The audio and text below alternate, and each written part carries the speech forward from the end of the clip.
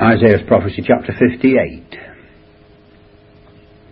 Cry aloud, spare not, lift up thy voice as a trumpet, and show my people their transgression, and the house of Jacob their sins. Yet they seek me daily, and delight to know my ways, as a nation that did righteousness, and forsook not the ordinance of their God. They ask of me the ordinances of justice. They take delight in approaching to God.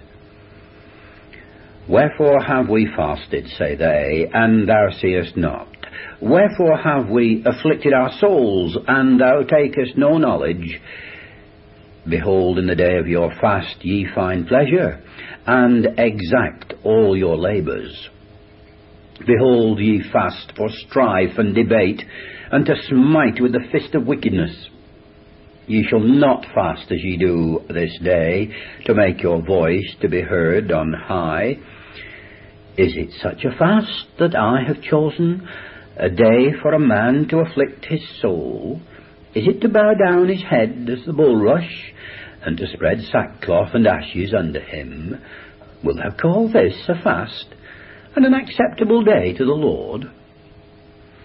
Is not this the fast that I have chosen, to loose the bands of wickedness, to undo the heavy burdens, and to let the oppressed go free, and that ye break every yoke?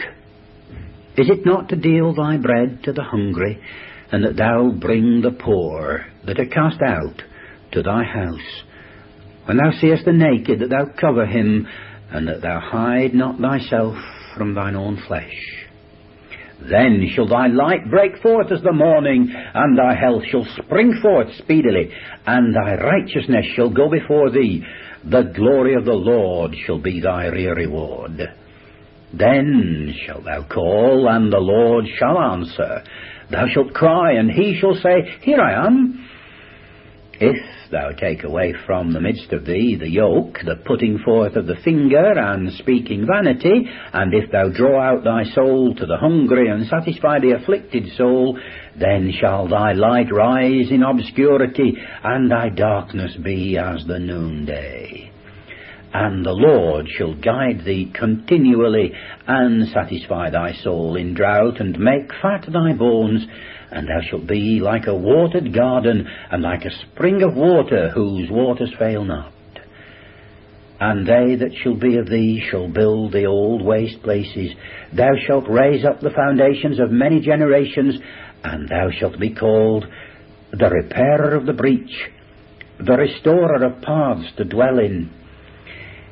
If thou turn away thy foot from the Sabbath, from doing thy pleasure on my holy day, and call the Sabbath a delight, the holy of the Lord honourable, and shalt honour him, not doing thine own ways, nor finding thine own pleasure, nor speaking thine own words, then shalt thou delight thyself in the Lord, and I will cause thee to ride upon the high places of the earth, and feed thee with the heritage of Jacob thy father.